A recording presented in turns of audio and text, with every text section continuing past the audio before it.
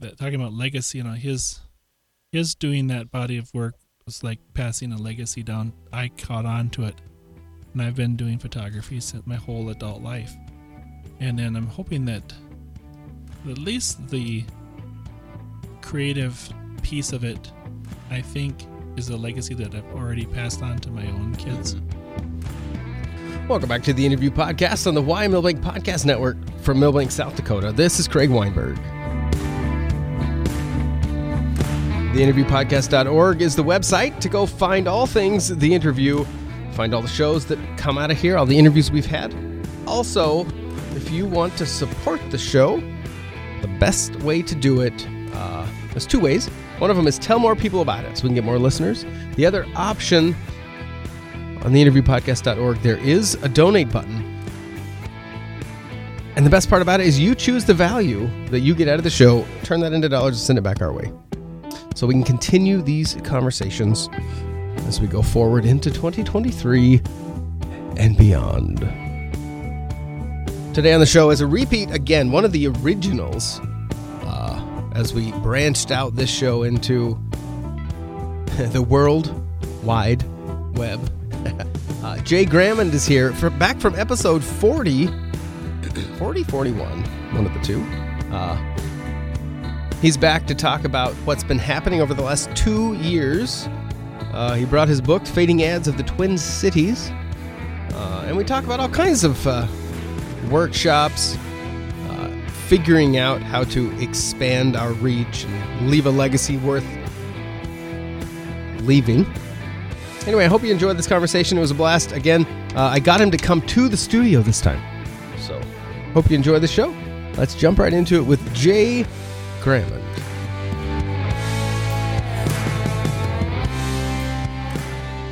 We were looking at the history of this show, and apparently you were here 51 episodes ago. Yes. That's incredible. A little over 2 years. Yeah. January 2021. Yep. I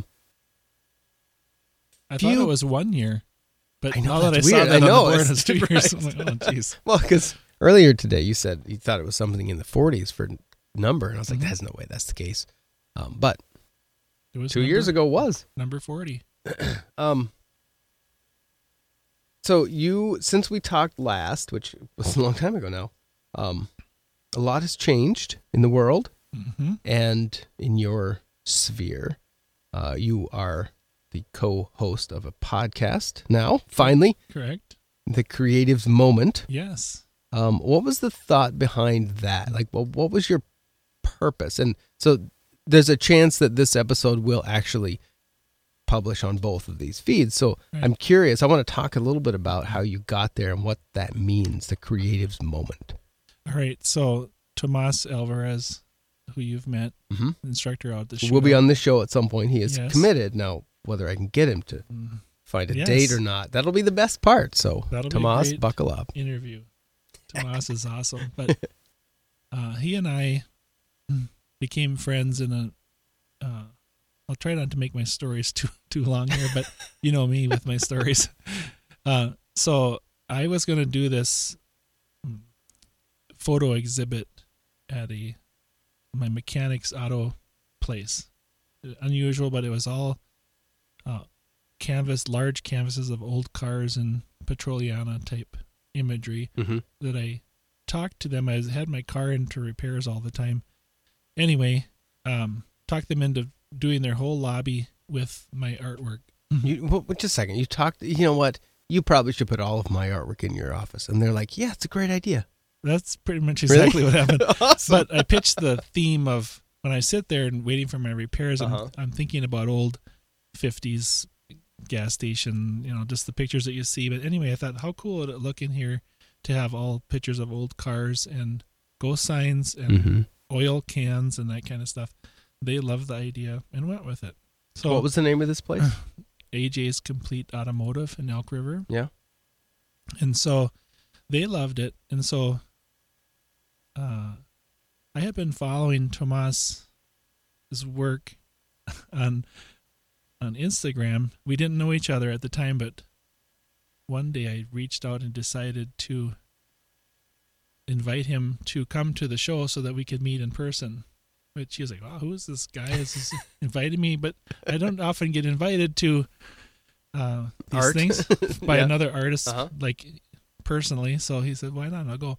So anyway, and by the time we had that thing, he was there, of course. But in the meantime, we did other things, and then I asked him to be an instructor out at the shootout.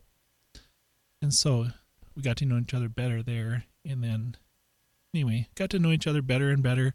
Started going up to the North Shore a few times to create images together of landscapes and waterfalls and frozen waves crashing up against the rocks and whatever.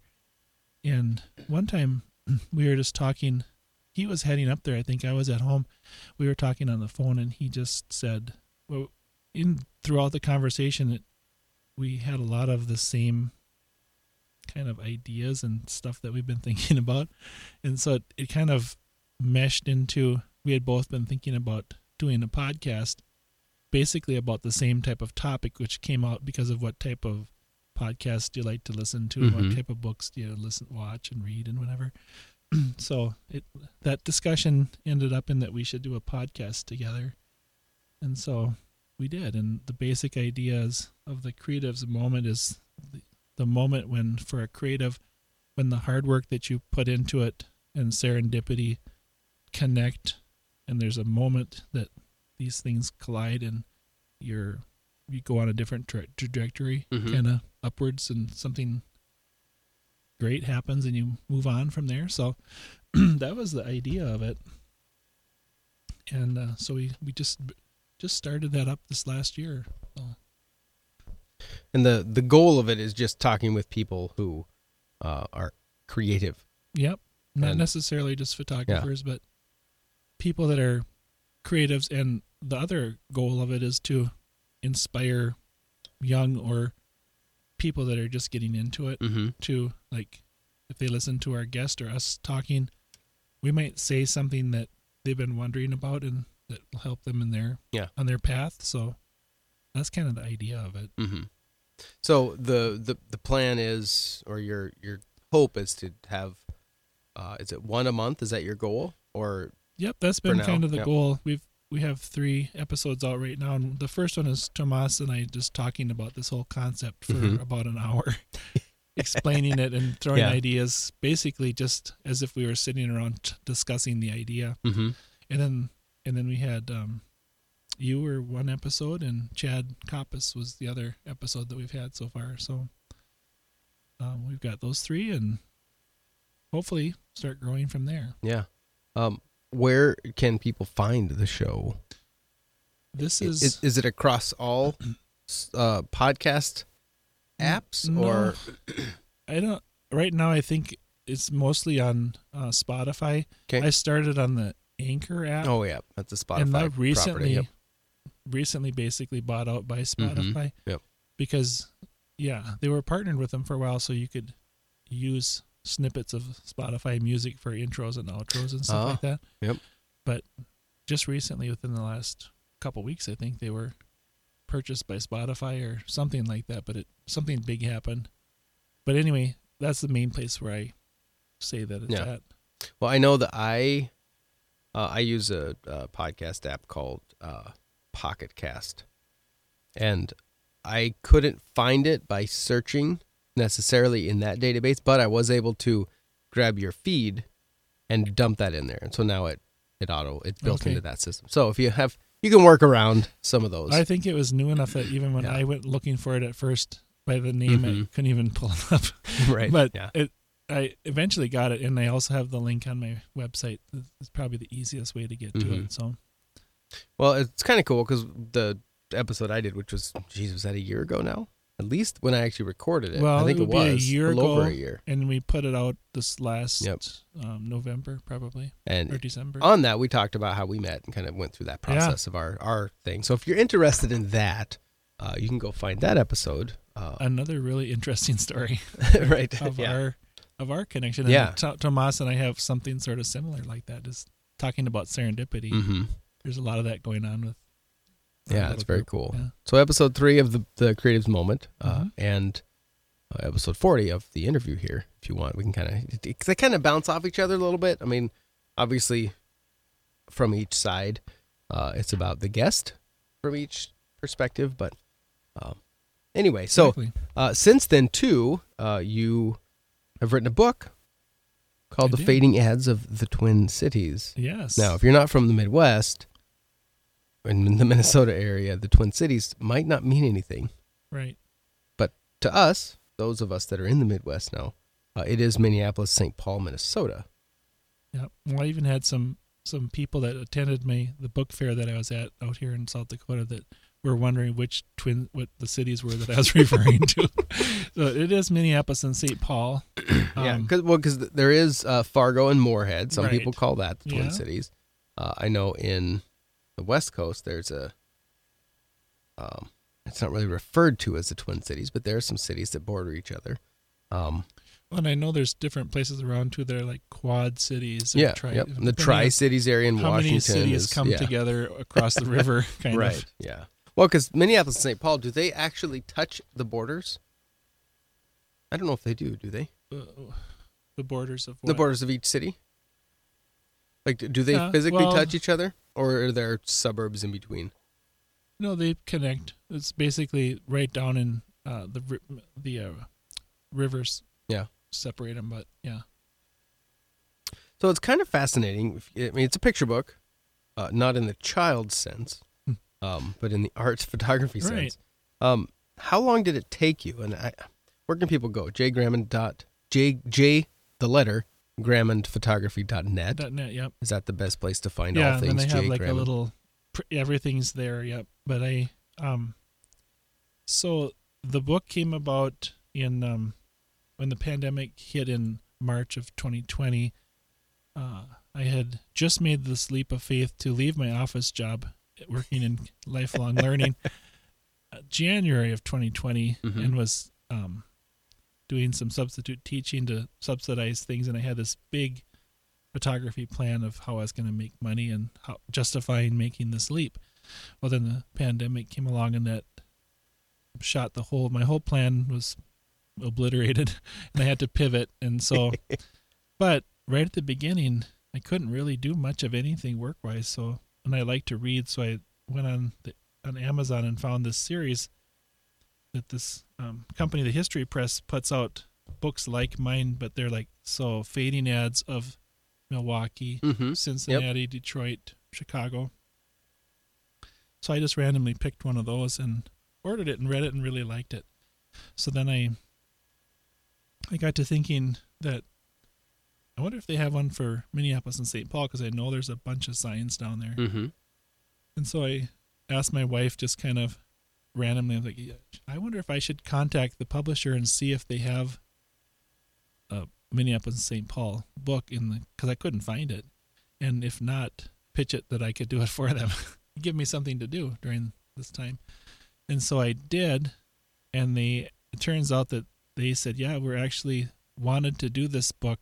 We didn't know who would do it. Really? So my random cold call inquiry was perfect timing. Incredible. Yeah. And so I had to send in a submission of photos that weren't, I didn't have a lot of ghost sign photos at that time, but just my landscape and different things. And they loved that. So, oh yeah, you've got the chops for that. And so, and I had done some writing for magazine articles and different things. And so signed my contract in June of 2020. And so for how long it took, that started in June. I made photos summer and fall of 2020 and summer and fall of 21 and finished up the manuscript part of it. And right before I came out to the shootout for 2021 in Sturgis, I had literally just sent it the night before or whatever. Really? It just came down to that was the deadline. Did you didn't lay it out? No, somebody from the company did. Okay, but did you do all the copy? I wrote all the words and all the photos are mine, all the captions, everything. But someone laid it out for me and helped proofread it and whatnot. And I could make suggestions like if I wanted a picture on a different page or whatever. Okay. But, like I was able to select the photos for the covers, but that kind of thing. Mm-hmm. And the cover design has a similar feel to the other books they have. Yeah, they're... So if I'm looking, ArcadiaPublishing.com is the website. Yep. And then they have a fading ads of section. Yeah, and they look the same design-wise, but with different photos, a different town name or city.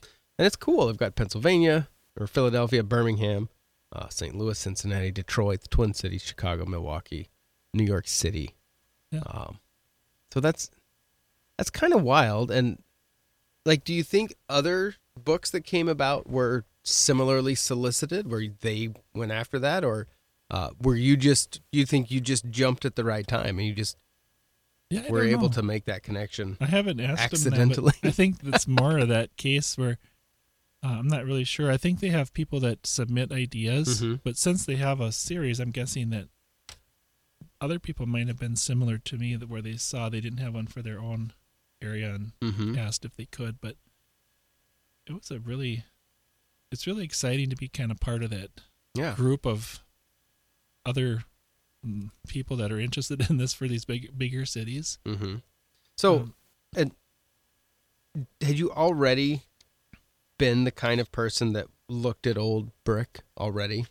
Because to find most of this stuff, you have to walk around looking up. Yeah. Because the majority of these are up on the second and third level or more. Well, and for a lot of these, I would miss a lot of them because when you're looking for these, you got to look at pretty much all sides of the building and in weird little places across the top or underneath the new, sometimes balconies or something have been built over the top of it now. Yep. So I had to look for that kind of stuff, but I've always loved old stuff, whether it's barns, cars in farmers' fields that are waiting to be fixed up, or architecture as far as buildings go, old brick buildings.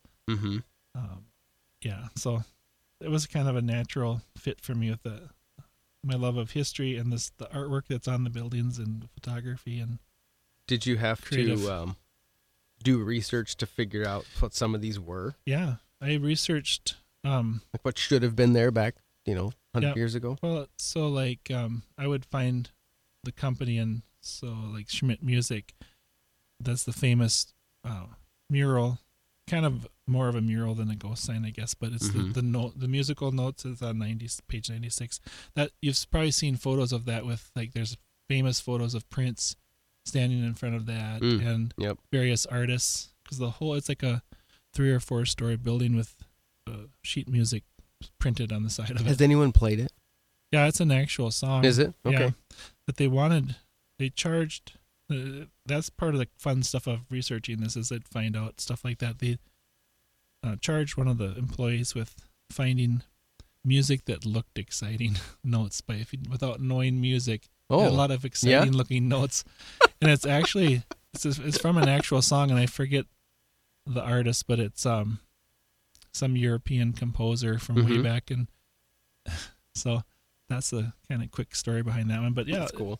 I researched most of these. If I couldn't find history about it, I would put my own little comments in the... You just make it up? Like the little margins. Yeah, not the history, but like my thoughts about it. Yeah. Or a weird situation, like where I found it or what I thought it was for. Because some of them are really hard to read, and you don't really know what they were selling in some cases. Some of them very specifically told you, but other ones not so much. But I just love the kind of the patina of it, or the sometimes the colors and the lettering and all that kind of stuff. Well, it's just cool, and it's fun to see a collection of them all. Because, you could drive about these old towns and look around, and you'll see one or two every now and then. But to see them all with some info about them is really pretty powerful. And now, as like on my way here, as I go through little towns, that's where my eyes are going at stop signs and stuff. I'm looking at brick buildings and seeing. So, do you find yourself wanting to pull over and photograph it? Oh yeah, I do if I see them. Yeah. I'd like to do, if I am able to do a follow-up book to this, I'd like to do one of fading ads of everywhere in all the small towns in Minnesota besides the Twin Cities. Oh, that'd be cool. You got bigger ones, Rochester, Duluth, St. Cloud, but also the small towns. All the little ones, yeah. So many little towns have at least one, maybe. A lot of them do. Yeah. So as I've traveled, if I see them, I get a picture of them. So, and even I see one down here about 2 blocks from your building that I've Mm-hmm. I got that picture last time I was here, but I might take another one today, just in case. Well, it's so cool because, I mean, that's never going to happen again. No. I don't think we're going to go back to where people are painting billboards on brick buildings anymore. Now, the occasional someone will. There's a few, and there's actually a kid in, I say kid, he's younger than me, in Sioux Falls, or he's based out of Sioux Falls. And a couple towns around South Dakota have hired him to come in and make murals of their town name. And then inside the letters are iconic pieces of the area. Sure. So it's really a really beautiful visual. I think Clear Lake has one. Oh, man, I can't remember the others. That's one I've seen specifically. So he did one in Sioux Falls.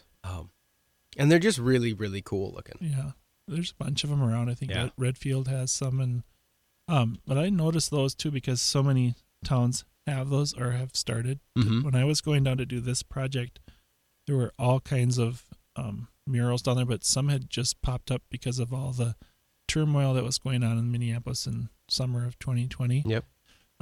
There was all kinds of new murals that popped up, and some of them were really, really good. So as I was going around getting the ghost signs, I was also getting photos of those just to tuck in the library for if ever, because people have asked me, you should do a mural book or, so get it.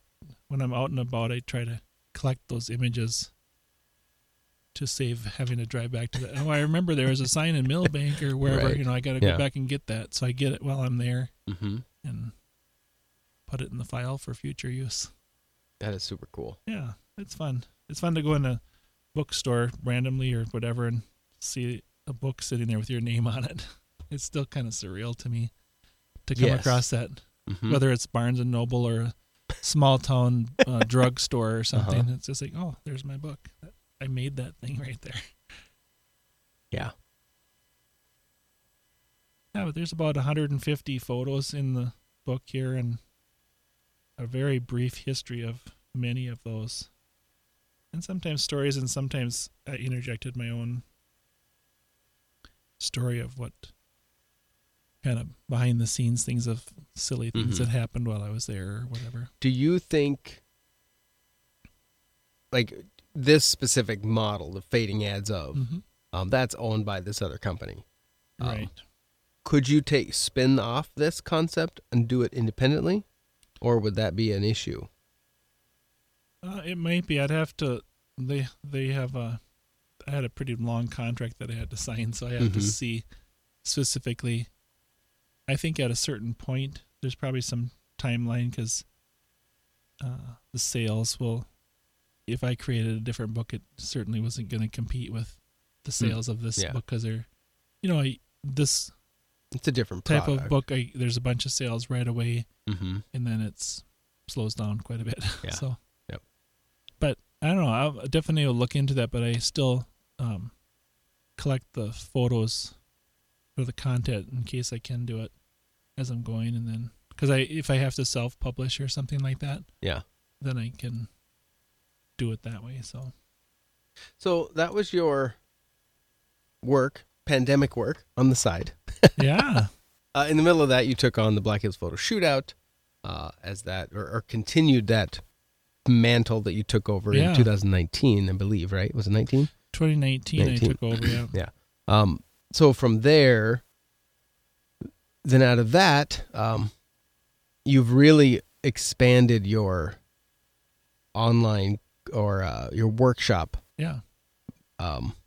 offerings. Yep. So backtrack a little bit. How did you get into this idea of doing like education, adult education, I guess? Well, there's a couple different branches to that. One is the online classes, and then the other one would be the workshops. Okay.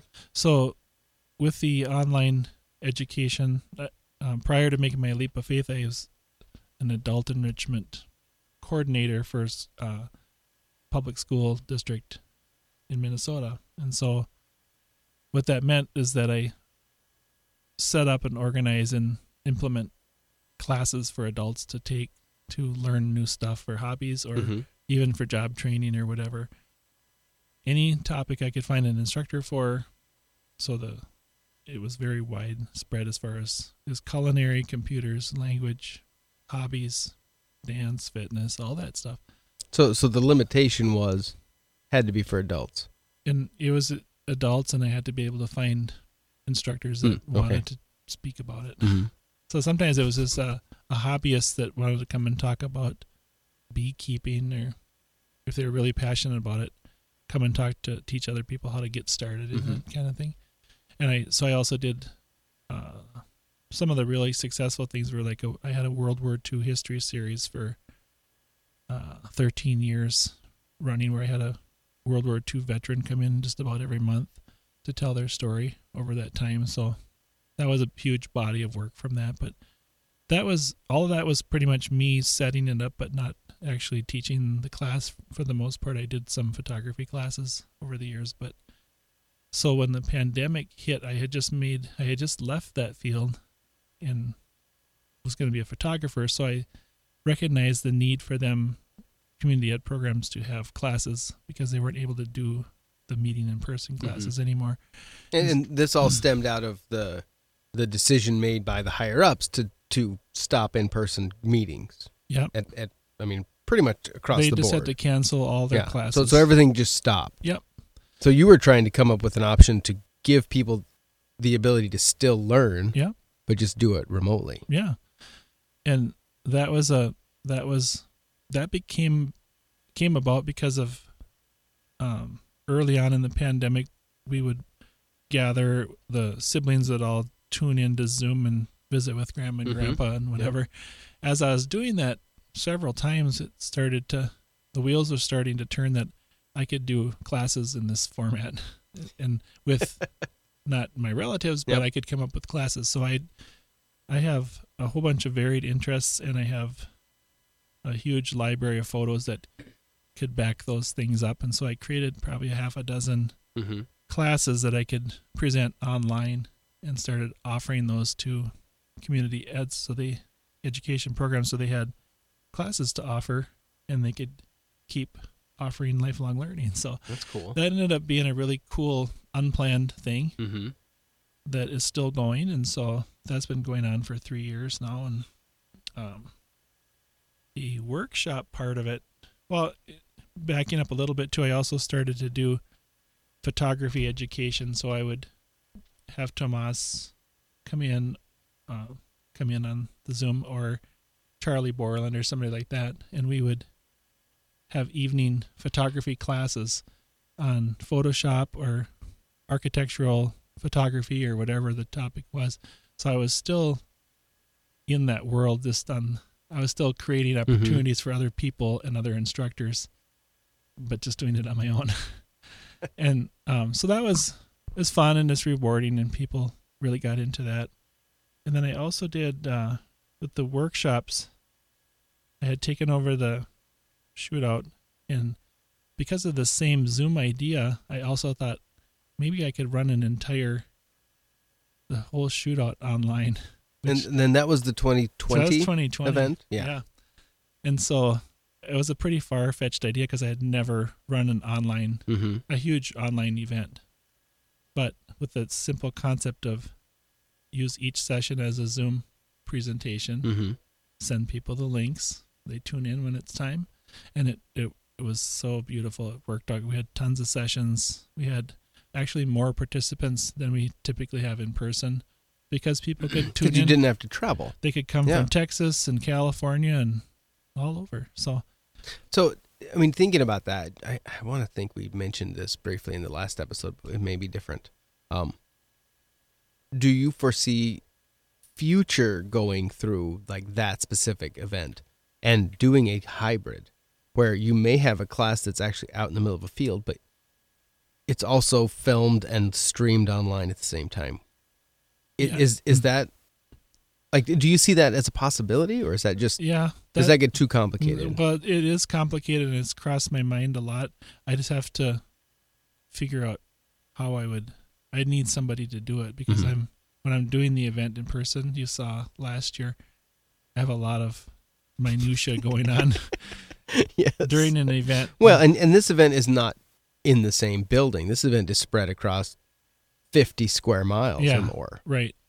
Yeah, we did try in 2021 to do some online classes In addition to?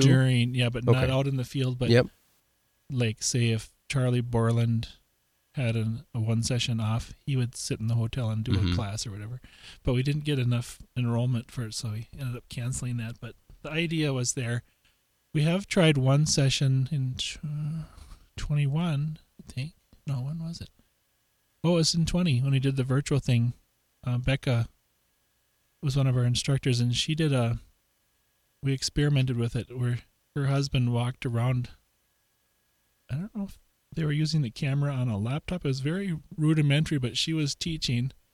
But her husband was following her around with either the camera or just literally walking around with the laptop studying and whatever as she was teaching a class in the field on marketing. They were shooting photos for a Western wear business. So they had models and whatever. And they were trying to do stuff outside and whatever. So that was that wasn't perfect, but it was a good try at it. Just try and make it, at least do something. So you were in this streaming world because everyone couldn't meet. Like before. Then in 21, it went to a little hybrid. Yep. And then 22, it was fully back in person again. Yeah. And the Black Hills photo shootout we're talking about. Yeah. 21, we were in Sturgis. And then last year we were in the Badlands. Yep. Primarily. In Wall. Yeah. So then from that, like was it 22 that you started offering some different workshops outside of that? So one of them was in, I think, Wyoming. One was in North Dakota. Well, it was actually... Or was that 21? It was 21 because we have instructors that come up from Florida, two guys, Brad and Jim.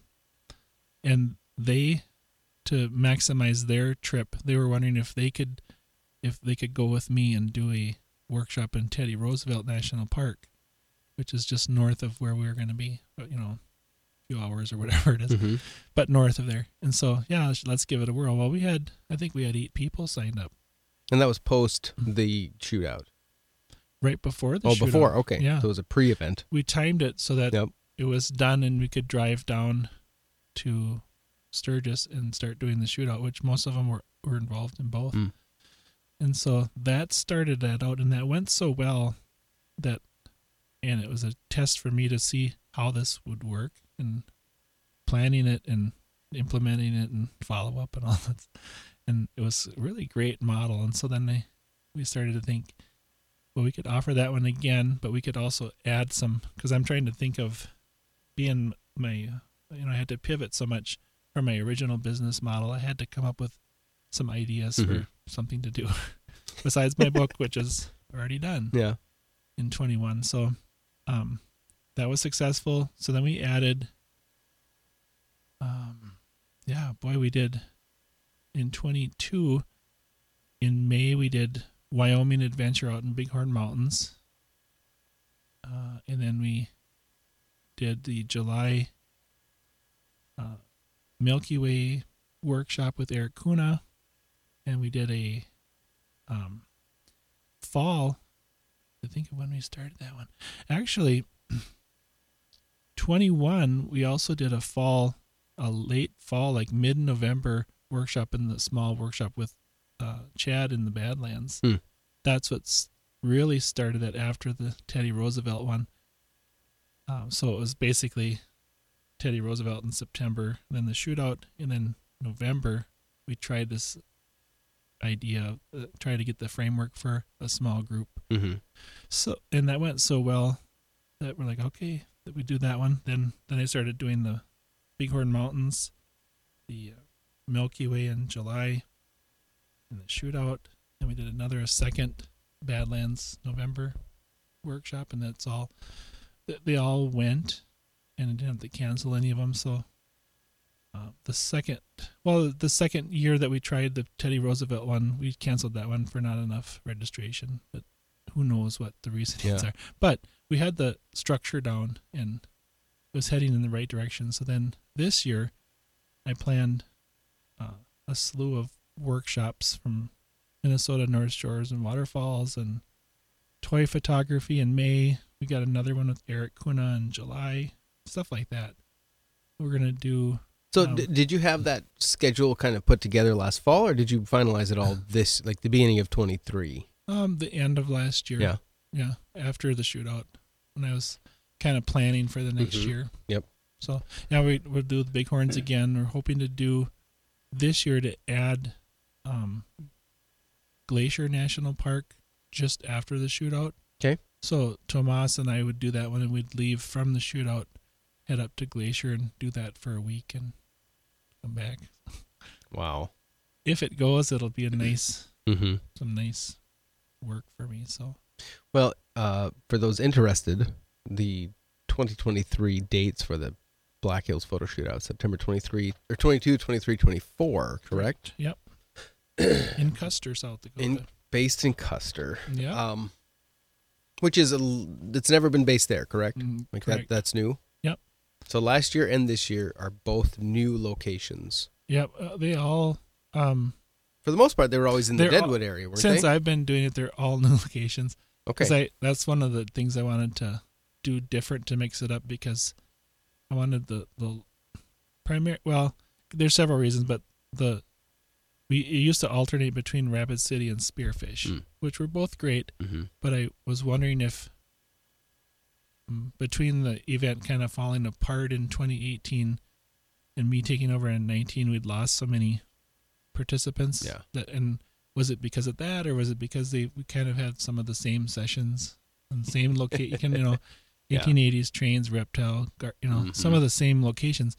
I wanted to showcase the whole Black Hills area, so moving it around to all different. We had Deadwood and Lead, Online, Sturgis, Badlands, and now Custer. So kind of moving it around to, I want to show people that there's, like in Custer, there might be some local, city parks or county parks or whatever that they don't know about that are really great shooting locations. Do you think that there's enough, or that there is potential to try to get access to like Rushmore?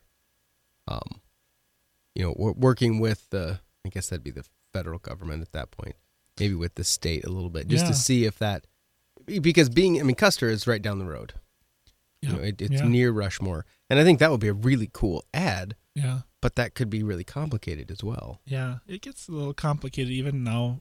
Anytime we're in the national parks, I've got to fill out different permits and paperwork for that. But it's just paperwork more or less. But I don't know about Mount Rushmore. And a person would have to look into that. I have a connection that is associated with that, and so that might be a place to look to. But yeah, well, I know that'd be cool. Coppice, same thing with he would certainly have at least some maybe possible connections to talk to. Totally. People. Yeah, so he's got a lot of connections. Cool.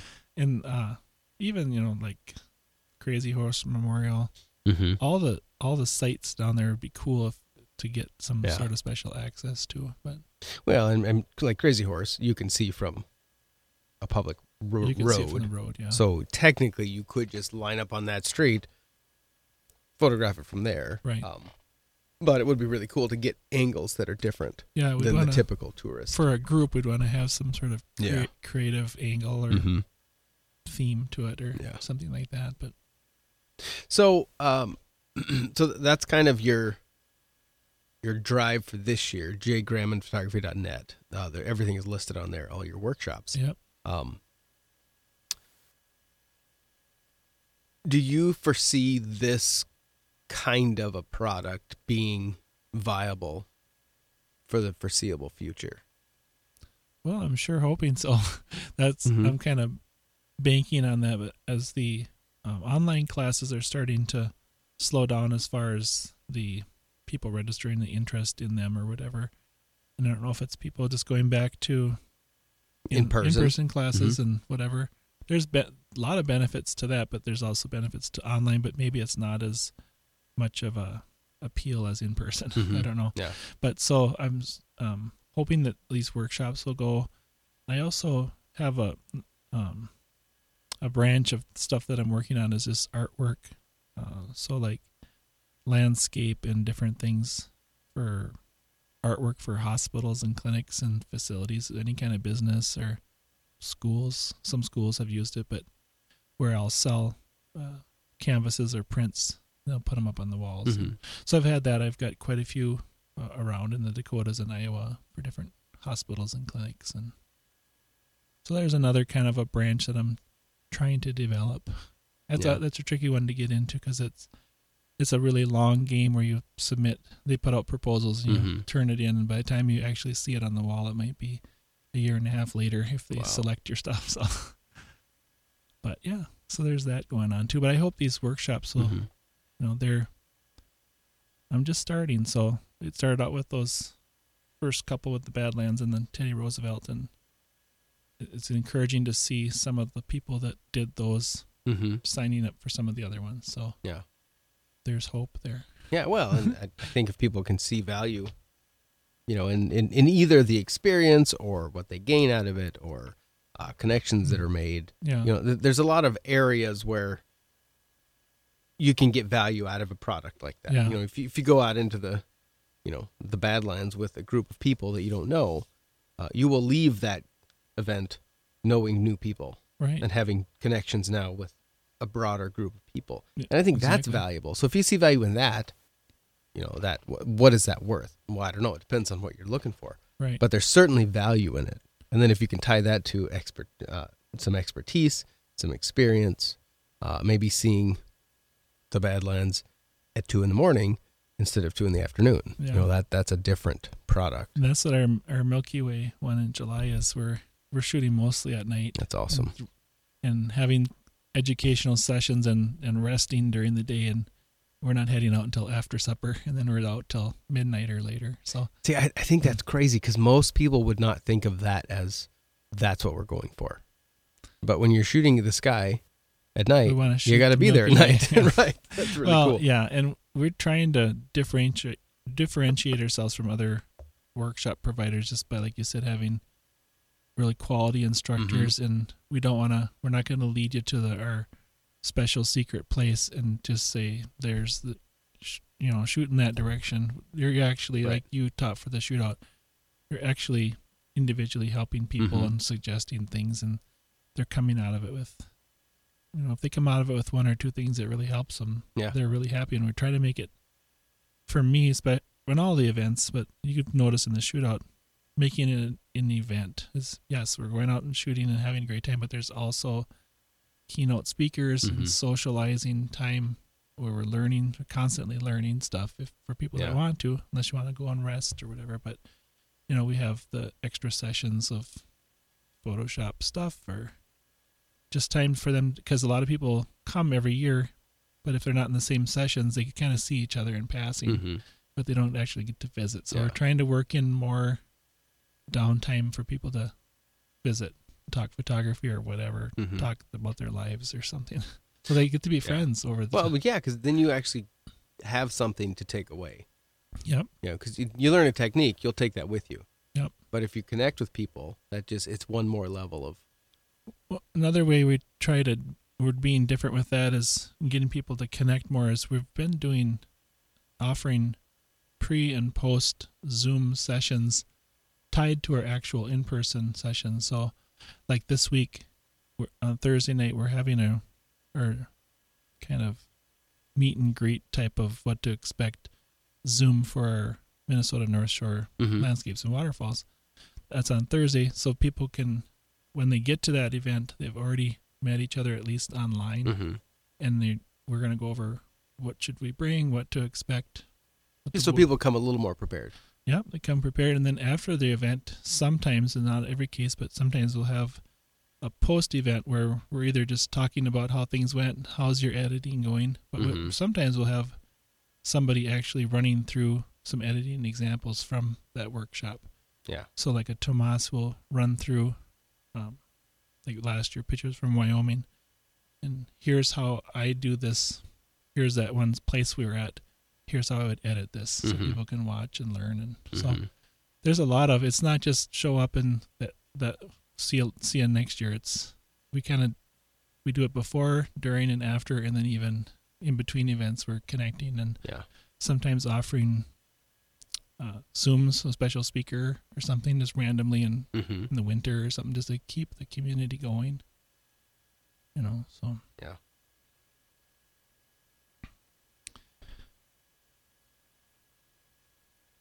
So you still have this affinity for the space world. Yeah. Which is weird, but I have a lot of different interests. You guys still have chickens? We have chickens. Yeah, they're COVID chickens. I think we have a dozen hens right now. And Are they layers? Mm-hmm. We had a new record the other day. We had 8 eggs in one day, which is a production record for us. How many chickens? Or how many hens? 12. So they're not all There's some layers? No, and it's very random. Really? Yeah, but we can kind of start to tell because they lay different colored eggs and different things. So we kind of know roughly who's laying eggs and who's not. So we have a couple of freeloaders, I think.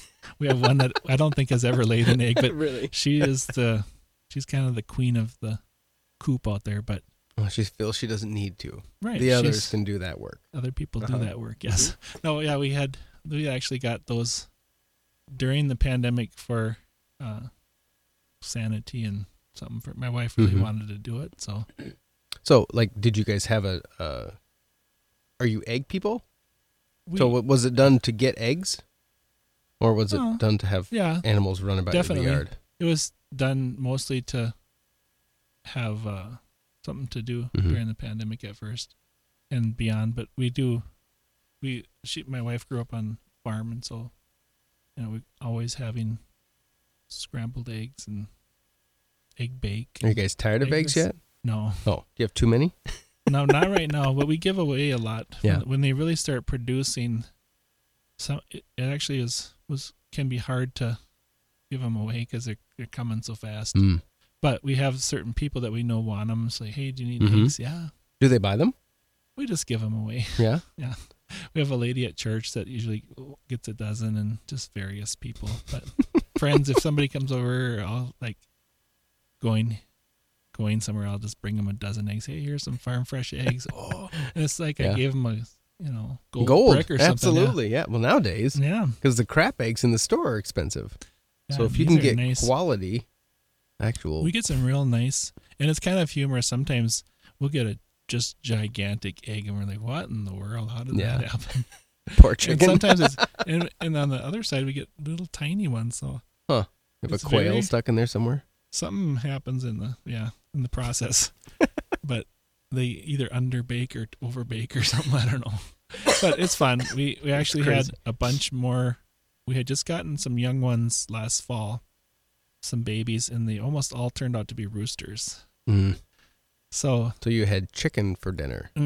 Well, we since we've gotten into this, we've gotten onto all these chicken. My wife has mostly chicken hobby farm Facebook groups, and so there's this whole community out there of people that barter and trade chickens and advice about how to care for them and when things come up.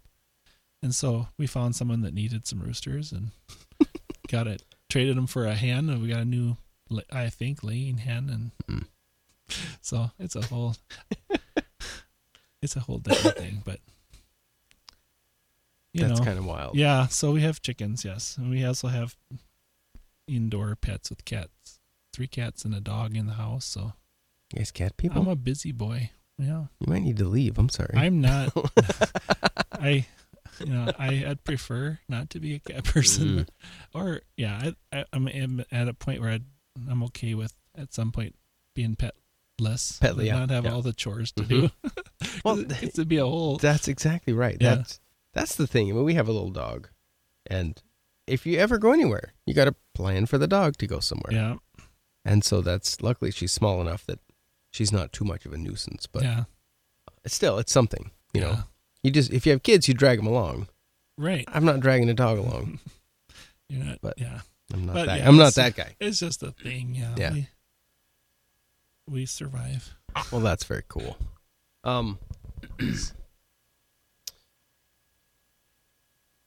We talked a little bit about just briefly before we started, this concept of legacy. So, you die. What do you leave? And I think that's something that is worth talking about. Like, Yeah. Is it our job to live our life, especially as, dads now, Yeah. to live our lives in a way to prep for the legacy we want to leave? And then what does that look like? You get into the Hall of Fame for a sport. What does that mean? Yeah. Is it because you did the sport well? Do you get considered because you lived your life well and did the sport well? Right. Well, what does it mean to leave a legacy? The book, fading ads. If you think about it, these 100-year-old buildings with faded legacies on them. Yeah. Is that the same thing? I mean, should we preserve that better personally, like in our lives? Well, yeah, and I think that's a kind of a double whammy because the book itself is preserving this artwork that it disappears because buildings get torn down or they get painted over or they fade away and you just can't even read them or whatever. For a little niche of fading ads, ghost sign nerds that are interested in this thing or history people. Mm-hmm. I think it's, this is a record now of what these signs looked like in early 2020s, basically. Down the road. Yeah, and there's a good chance that a lot of these will be gone. A bunch of these will never be seen again. Yeah. The very last, at the end of the book, I did some kind of, I think I called it Gone But Not Forgotten or something, and it's almost gone but not forgotten, but you can see there was a sign there, but it's clearly not legible. Gone. Yeah, you can't tell what it is. And I thought, well, down the road, some person that has the similar interest to me is going to be researching this, and they can at least see this book and see that's what that looked like in 2020. Maybe technology will help them. They can do something with the pixels and make the sign come to life, and they can see what it actually was. But at least they can see, okay, that's before that building was torn down in 2025 or whatever, that's what that looked like. And it was for, they might find other research on it or whatever. So that's part of a legacy, I think, for me. I've created something that you can, this book will be around long after I'm gone. That, who knows if people get some use out of it, or it just preserves that moment of time. 2021, 22, or 2020 really started. So really, that is the value of photography. Yeah. You're capturing that moment in time, and stuff changes fast, and it's not there anymore, or whatever. Years ago, I kind of put a tagline on my website at one point. I don't think it's there now, but it was photographs are our only visual link to the past. And that really is the case. I mean, video, whatever. The problem with video is you have to have a method of viewing that video. Right. Now, unfortunately, today, everything that people take as a picture, for the most part, requires a battery to look at it. Yeah. Now, a book doesn't. So putting something in print, you hang a photograph on your wall, that becomes that moment in time. Right. That is there. And the only way that goes away is if that physically gets destroyed. I think we need to consider what we're doing with the camera and what the value of that is. And maybe we need to start considering printing more. Right. Even if they sit in a shoebox in the closet. Oh, yeah, for sure. I mean, how many of us love digging back through grandma's old slides? The old negatives that are still there in the plastic. I know my parents have a ton of those. Oh, yeah. That's what I just did a talk about pursuing your passion and making the leap of faith to 2 different groups last week. And that was part of it. I talked about how I grew up with my dad taking Super 8 movies of all of our holidays and birthdays and whatever. And it's really great now because if I can find a projector I have a projector, but you got to have the bulb that works. But how cool is it? There was no sound with it, but how cool is it to watch yourself, your siblings as little kids, and your parents when they're young or whatever? Mm-hmm. It's such a walk down memory lane, is even separate from a photo of a still shot.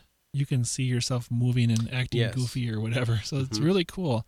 But also those boxes of slides, as I grew up, I would find, suitcase or shoe boxes of slides that my dad had taken in, say, like his high school and college years, that were like, he took pictures of their class trip to Mount Rushmore or something like that. Well, I don't know anything that's going on, but it's really cool as a kid to look through those, and I was just fascinated by it. So my photography interest all stems from that. Well, it really is. His legacy came to me. Yeah. And it's a window in time. Yeah. You get to look back through their eyes back then, and to see things that we won't see today. Because, I mean, even if it's just strictly time wearing on it, it's going to be a different thing than what they saw. Yeah, totally. Well, and I think that talking about legacy, his doing that body of work was like passing a legacy down. I caught on to it, and I've been doing photography since my whole adult life. And then I'm hoping that at least the creative piece of it, I think, is a legacy that I've already passed on to my own kids. My daughter is she's my daughter, but I would say, I'm not, without sounding biased, she's gotten really good because she's drawn so much. She's gotten really skilled at it and painting, and she's so creative. She'll bring something upstairs that she's been working on and all evening or something. We're like, wow, you just made that? Yeah, that's cool. And then my son has done really well in photography with his phone, in high school and college years and stuff. And he actually just recently, I'll have to show you after we're done interviewing, a couple of summers ago, we were at a summer vacation at a cabin, and he got a really cool picture of a snapping turtle, a huge one, under the water coming up to surface. So he's kind of starts with the head and goes deeper. But the other part of the shot is the surface of the water with reflection of trees in it. So, cool. Yeah, it looks like you're looking into the sky, and then there's this giant sky turtle cloud formation. Yeah, it's super cool. He put that on Reddit the other day. He had like 40,000 thumbs up or whatever, whatever they're called on Reddit, up votes or whatever. I don't do that, but he said and then he also showed me people had taken that photo and done interesting derivatives of it, where they put like Star Wars, like, the scene when the ghost figures of Anakin and all the different guys that have died in the movie show up in the background. They did like that alongside the turtle. That's cool. It's super cool. And anyway, he's got this one photo that was taken a few years ago that he put out there a couple days ago, and is just thousands of people reacting to it. So, as far as leaving that legacy, I think I feel like I've done that with creative stuff with my own kids, and hopefully others. Like, it's great to hear every once in a while I'll get the comment, "Oh, you've inspired me to do this or that," or when I talk about my story like this of the making the leap of faith, I get that comment quite often, how inspiring that story is to other people, because they maybe have those thoughts lingering in their own head, like, I don't really like what I'm doing, but I'm scared to pursue my thing that I really love doing. Well, it is very difficult to be to the point and be willing to walk through that door and you don't know what's on the other side. Oh yeah, that is terrifying at some level. It's very scary, the unknown. And it's a super scary thing, but at some point you just have to do it, because I always get the point where I loved the work that I was doing, but there's this thing beckoning to me that I have to go do this on my own and make a run at it before I'm beyond retirement age, and then I'm ready to just travel and metal detect all the time or whatever, So I felt like I was still young enough where I could make a good run at it. So That's very cool. Well, it's been interesting. I always enjoy talking with you because it is that, one of the things you've done for me too is kind of inspire to keep pursuing, keep going. Mm-hmm. And I think that is a big part of that, how will you be remembered at some level? And I do think there's value in having that thought, as we do things. I guess not doing them specifically because, they're going to remember me as being great if I do this. But thinking how it will impact others. Yeah. I think that is really valuable and something we should be doing. Oh, yeah.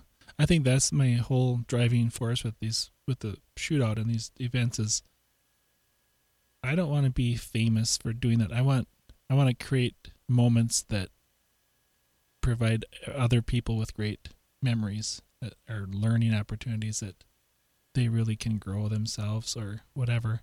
To me, that's I get more excited about somebody that comes up to me afterwards and says, "Oh, I'm sad that it's over," which is a comment I got last year after the shootout, that they were having so much fun that they didn't want it to end. Mm-hmm.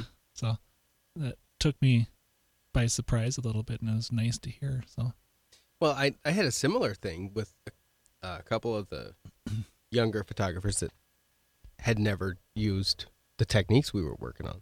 Mm-hmm. And even just the other day, one of them posted and said they were so excited and was thinking back on that and remembering that was incredible, and they couldn't wait to try it again. That is huge. Oh, yeah. Because when you can see other people begin to succeed based on information that you shared with them, it's so cool. Yeah. And yeah, it's not about hoarding. Right. It's not about keeping it close. Because if you do that, how do we grow? Yeah. Well, and that's part of it. You're building your legacy of you're showing other people how to do this certain thing, and they're taking it and running with it, and you've kind of created this thing. Yeah.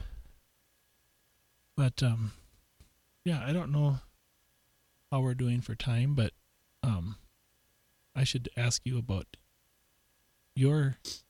some of your latest stuff that you've been coming up with. I don't know what I've been coming up with. Well, I was I was podcast number 40, and what am I now, 92? 92, I think, yeah. So you've had quite an uptick in podcast interviewing. We've had yes, that's a good way to say it. And it's an incredible thing. When I go back and look at the vast array of voices that I've had the opportunity to talk with, it's mind-blowing to me. Because really, I think back, who am I? Just a nobody from, I grew up in mountains in Oregon, and now I live in the flatlands of South Dakota. Why would anyone need to take time to talk to me? And it's so cool that these people who I look up to, people that I admire and think of as they are doing something in the world, they're making a difference, and yet they still will take time to talk to people they don't know. Yeah. And I think what that does is it really shows who these people are. And there's such a vast array of them across all kinds of genres. I mean, if you just look at you've had a lot of interesting topics. The top first 3 featured guests on the website. One of them is a ozone therapy expert. One is a old Adobe ambassador, and then the wife of, well, she's more than just that. She's a nonprofit marketing guru, and the wife of an old MTV VJ. Oh, okay. From way back. I mean, he's more than that now. Yeah, right. But, and that's just such a weird variety of people. Wide. Yeah. Then there's sound engineers, announcers, microphone inventors. But since you and I talked, there have been Well, I just can't believe there's been 50 episodes, 50 Yeah. conversations since the last time we talked Right. on here. And, I encourage everyone, and there's a lot of political stuff, because during the campaign seasons, I always try to get politicians on. Because one of the things that I love personally is the political world. Right. I think it's disgusting, but I love looking at it. Right. And I will try to get everyone on that has an insight or is wanting people to vote for them. I want to know why. Right. What in the world would make you want to be, or why do you think you are it? That you're the best answer. Right. And it's fun.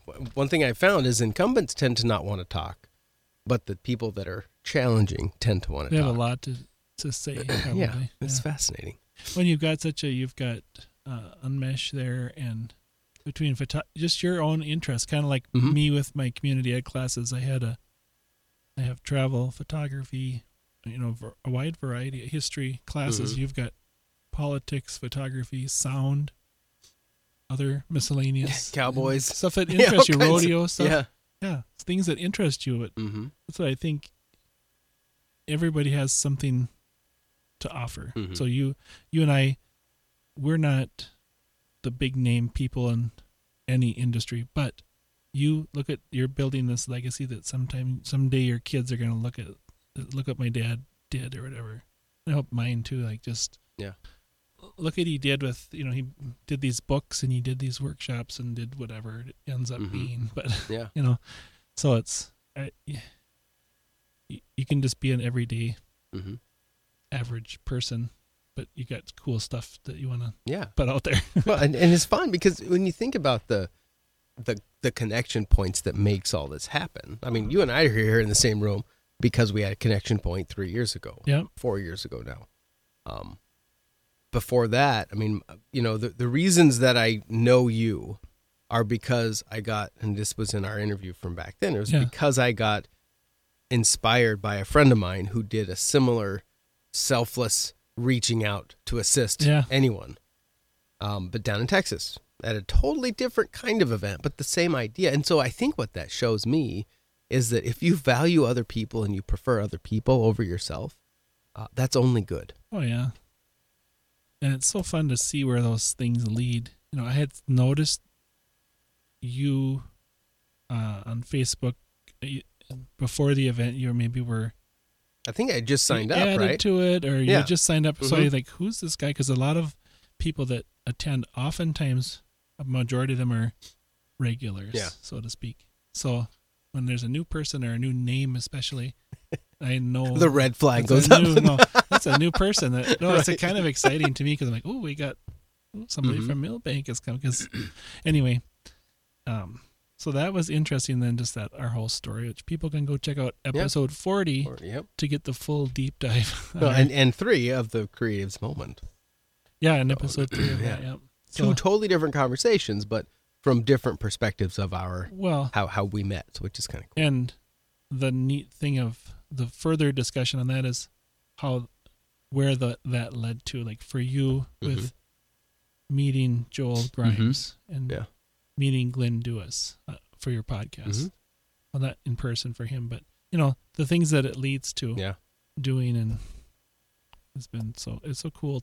That's kind of what our Creative Moment thing is, how these one thing leads to the next thing, And actually I think it was during your interview, we were talking about this, how or maybe with Chad, I can't remember which one it was, but we were talking about how interesting it was that something will happen that opens up a door to something else, and then that happens. So right about that, we had just talked about that, and the same day I got the message from Eric Kuhn out of the blue.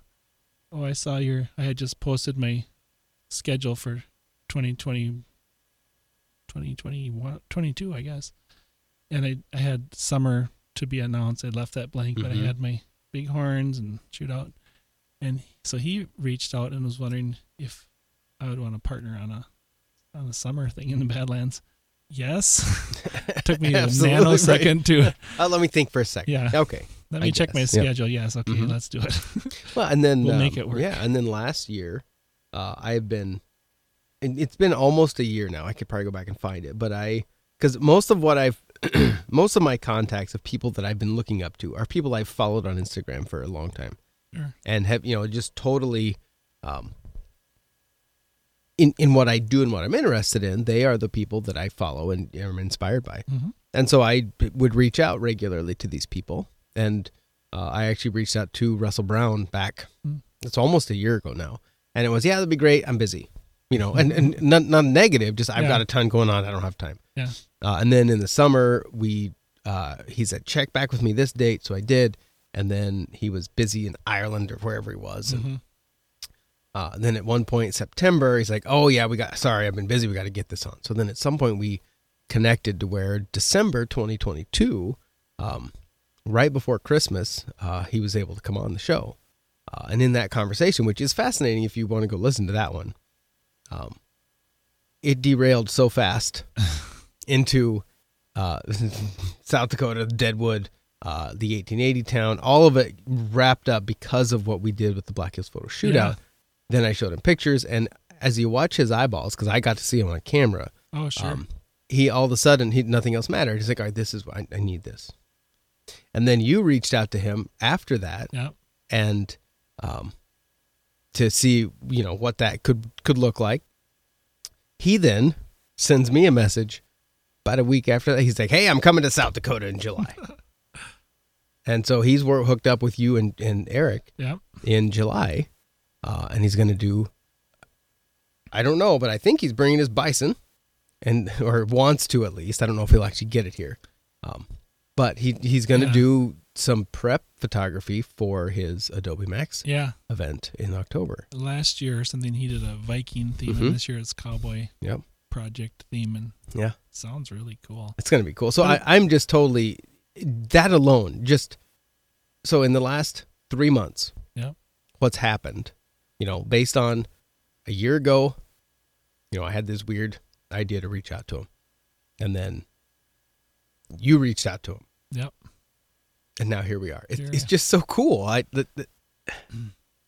If nothing else comes of these shows, Jay. Yeah. If that's that's incredible. And here he's coming to Deadwood, or not Deadwood, the Badlands area this summer, cool. and it is a really cool thing. And he's really going to focus on smartphone photography, which is all he does right now, which is incredible. He just posted a picture of a beach in Oregon, in Bandon, which I grew up 40 minutes an hour from there. And that was where we went. That was our favorite beach. And I just commented and I said, oh, my favorite place to go. And he came back and said, what? You grew up there? Like, absolutely. So it's so cool to have that connection now that's ongoing. Oh, yeah. And the people that are now have a window into the Midwest that aren't from here. That's something else that I haven't really considered, is you and I are opening this part of the world to people from the coasts. Oh, yeah. To show the beauty of what we have here. Yeah. They just got to pull the trigger to join one of these events and experience our magic. That's right. And we need to because you were going to be instructing again for the Black Hills Photo Shootout this year. That's the goal. Year number 2. Excellent. And then we need to talk, but it might work to wrap in a post or a pre-event too. Yeah. Kind of a specialized product, so that would be kind of fun. Definitely. I know we talked about it last year, but always open to. Yeah.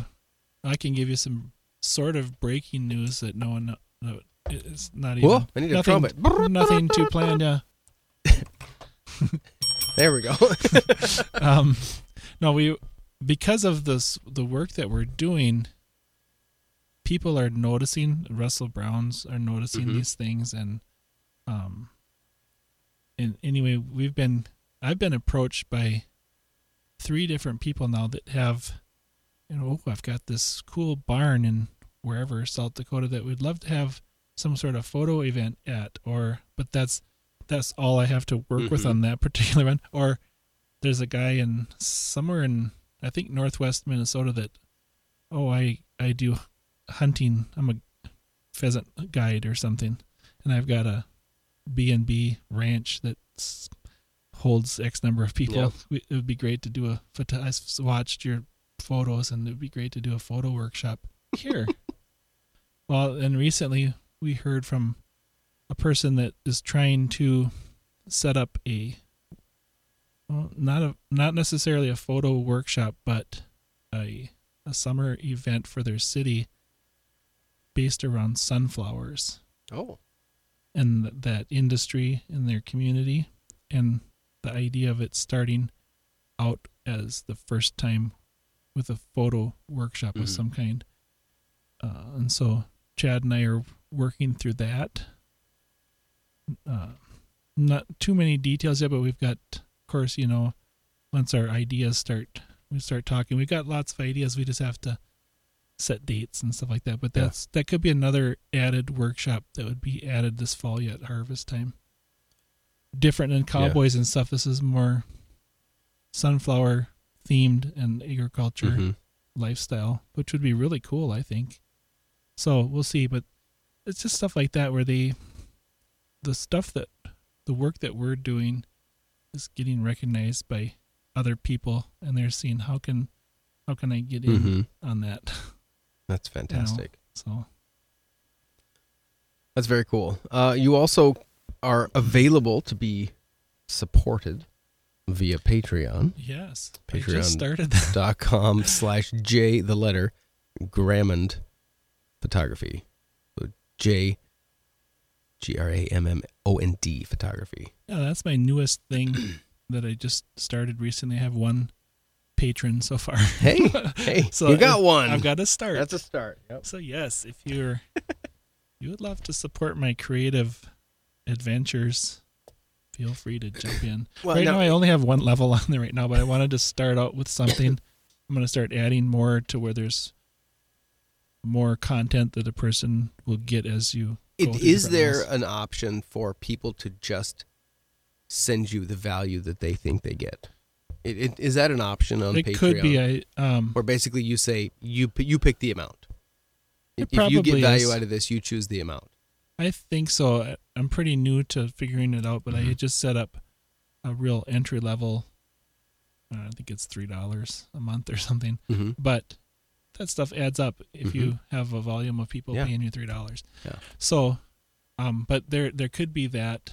I know you've got that function on your website, or you did. Yeah, I still do. It's basically you choose what value you get out of the show, and if that's 0, but your value is you tell more people to listen. Yeah, that is so valuable, right? Because what it says to me is that's what you get out of it, and I'm not going to tell you that value is not useful, right? Because it is, right? Well, and I've had people hand me $100 bill before. Here you go, keep it going. Oh yeah, that's wonderful. So let's Well, it helps us to keep our creative work going because we're still parents and spouses, business owners, right? Yeah, we have all the living expenses and stuff, but we're not getting regular paychecks. Yeah, and so we essentially work on commission. Jay. We're doing Well, it's really right. So I am only getting paid right now if my workshop goes. Yeah. Not making a sob story, but that's just the reality of it. If my online classes go, I get paid a little bit. If not, I get nothing. If I do a workshop, same thing. So I'm trying to build that up so it's I've got multiple streams coming in. So the Patreon is just one more step of that where I can have a little bit of support from people that feel like they'd like to do that. Yeah. So then I can, it frees me up to go out and do more creative projects than I'm maybe able to do right now. Cause I'm subsidizing my photography business with substitute teaching. So I do that quite a bit in the public school. So I would like to be out creating new projects, and I've got project idea for you that I haven't told you about yet. And just things like that. I have these ideas in my head, but person has to have time during the day and stuff to go and do them. So, but if you're working to pay the regular bills, there's that factor too. Yeah. So, and it's difficult to ask people for money. Yes. Like none of us want to go about with an empty cup and say, "Hey, fill us up." Put the hat out. Yeah. But at the same time,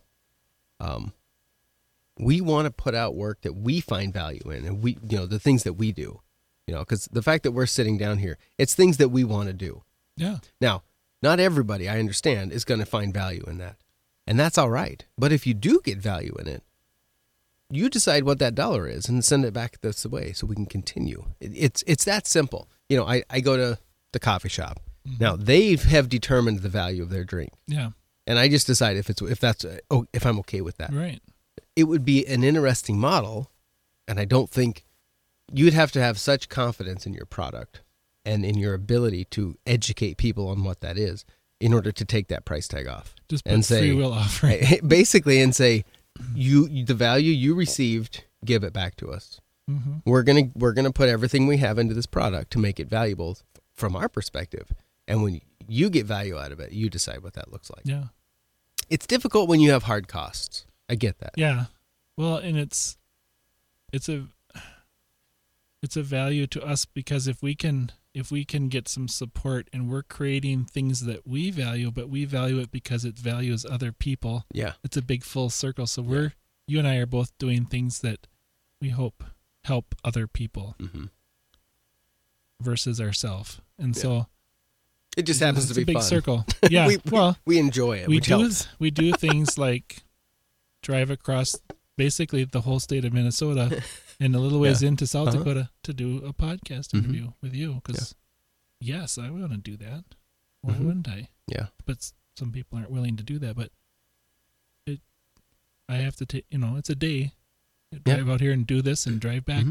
But it's worthwhile to me because now we're getting more of our story out there for both of us. And we get to hang out a little bit too. So that's always fun. I know.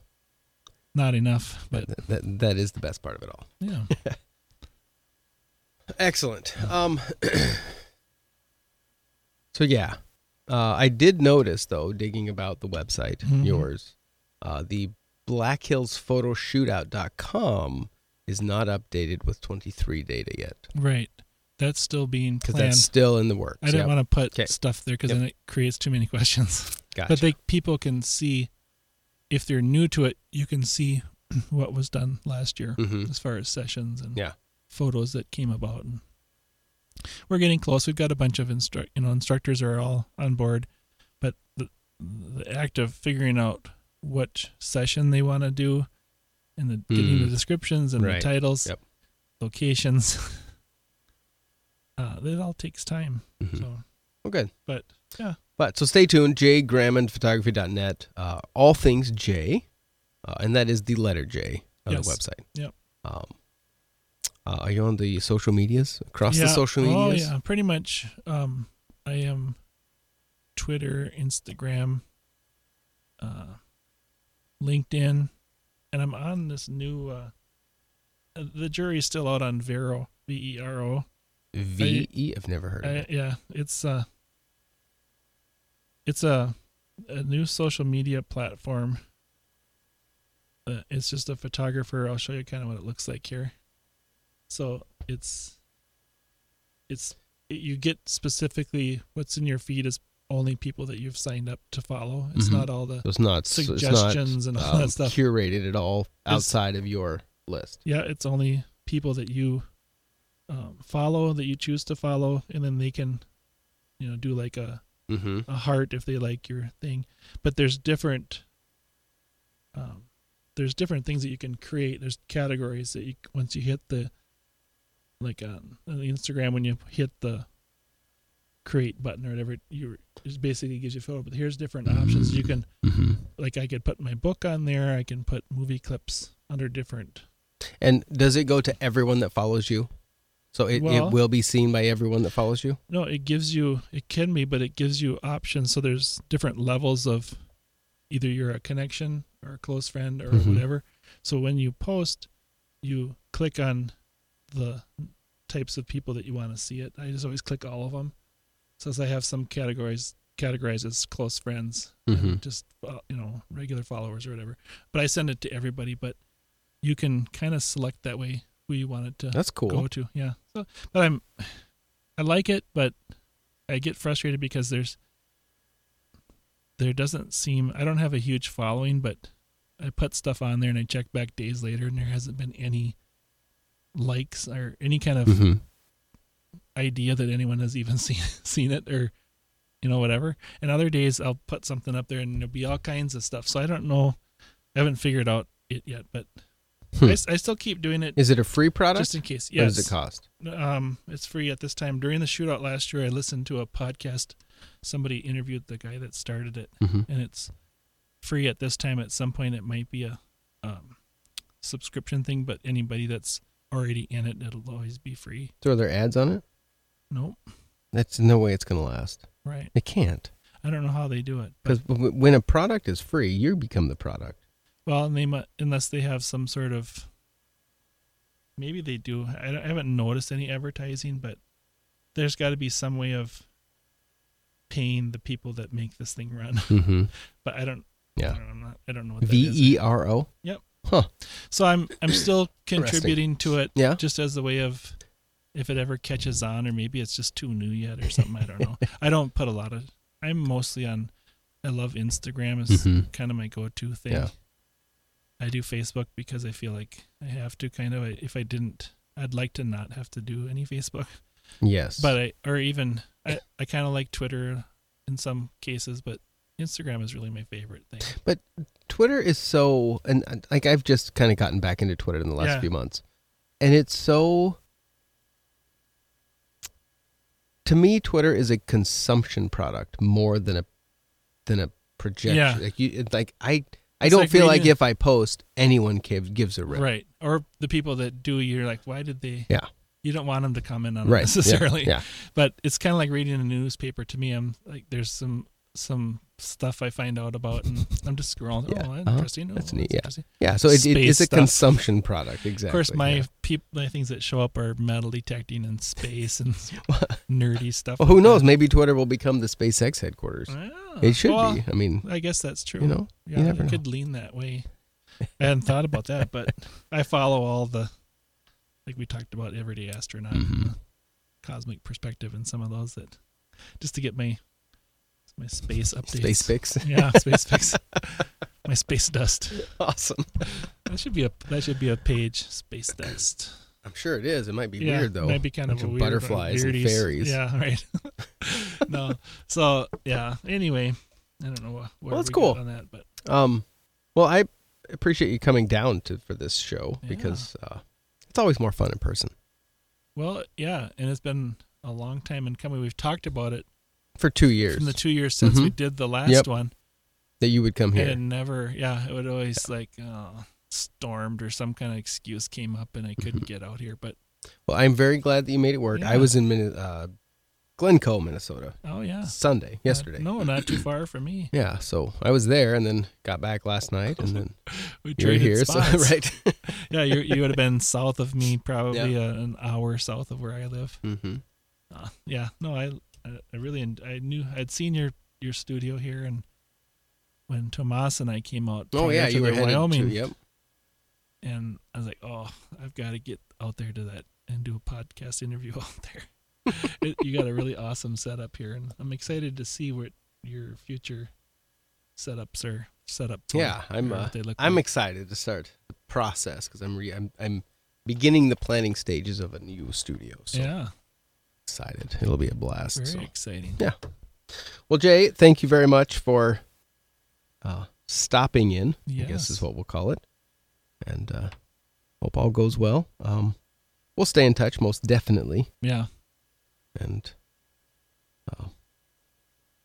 we'll do it again in 2 more years. Thanks for having me, Craig. Yeah, I don't know. Let's do it less than 2. Yeah, let's not drag it out to 2 years all the time because we both have a lot going on, and if the last 2 or 4 years is any indication, stuff changing rapidly. Yeah, very much so for both of us. So we might need more recent updates anyway, or switch interviews for our different podcasts. At least give each other updates with our different audiences and totally. Yeah.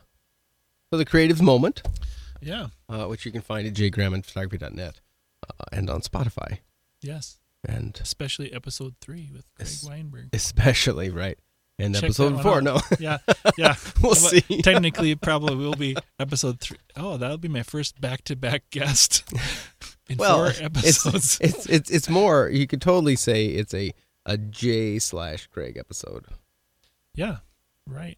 So it's kind of an insight into a little more of you, which would be cool to put on there, because then your listeners would have more insight into who I you are. need to let people know more about who Jay is. Yes, what he yes, does. you do. Yep. And if this is what it takes, then this is what it takes. Yeah, well, this is a lot of fun. Yeah. So the next product you have coming up, though, is your Waterfalls and North Shore Landscapes mini adventure in Minnesota. Yep, that is basically just a April 13, 14, and 15. So it's basically a weekend. Yep. So part of a weekend. If anyone listens to this, obviously after April 2023, this will be old information. But if you happen to listen now, which this is March 20, is this the first day of spring? It is. Who knew? Go Well, outside, just 3 feet of snow on the ground still. I know. The reason I know, Craig, is another quick story for you. Today, 32 years ago today, I proposed to my wife. Ooh. My girlfriend at the time. But it's our 32-year anniversary of Fantastic. since I popped the question.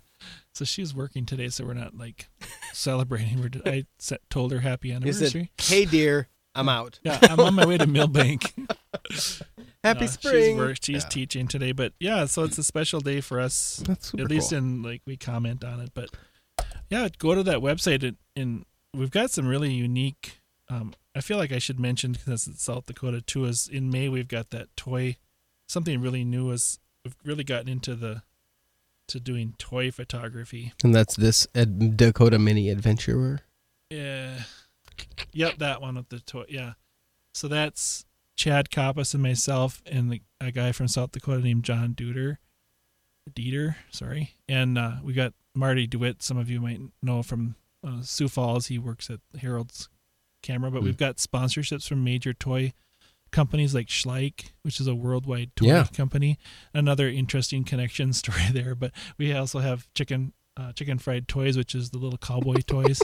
And we did this as a session last fall for the shootout, and it was several people signed up for it, and they had a fabulous time. And Chad and I, in the meantime, had talked about, we think that it would be popular enough to do a whole weekend of toy photography. And so this is the end product of those ideas. That's cool. We're doing this in the Sioux Falls area, so we're on the eastern side of the state versus out by the Black Hills. So I'm hoping that anybody on this side of the state, this is a good opportunity for a workshop for you, that especially if you live by Sioux Falls, you don't have hotel expenses and meal expenses, so it's going to be your best bargain. Unfortunately, your savings ends today. That's true. Today is the early bird. I hadn't thought of that. Today is the early bird deadline. I'm not sure who might hear this by then, but they can still sign up. You missed it, because it's still a good day. Because especially if you're month local, and a half. If you're local, you're not spending the hotel money and the meal money unless you want to. Yep. But it's just the idea that is a brand new concept, and I think it's pretty unique. I don't know that there's a lot of other toy photography workshops out there that I'm aware of in the country. And people do it individually. Well, it's a genre that's very intriguing, and it's very narrow. Oh yeah, the idea, and I think having it at the Black Hills Photo Shootout last year was interesting. Yeah, because it did open people's eyes to a weird creative idea. Yeah, well, if you think of it as, if you like toys, you'll love it. But even as if you want to push yourself creatively, just by using toys that you have in your house, or maybe from your childhood, or your kids, and you got them in the garage or whatever, pull out your toys and just try. It's really fun. It really opens up creative. It sounds silly, but when you start thinking of, okay, well, what's my foreground going to look like? You're doing the same. You're thinking of your background and your foreground and your different elements in the picture to tell a story with your toy, and doing it with a wide, right on your table with the wide angle lens or whatever. So it opens up, it pushes people's out of their comfort zone for sure. That's but cool. It's really fun. So anybody that's listening, please sign up. It's in May. It's coming up soon. Excellent.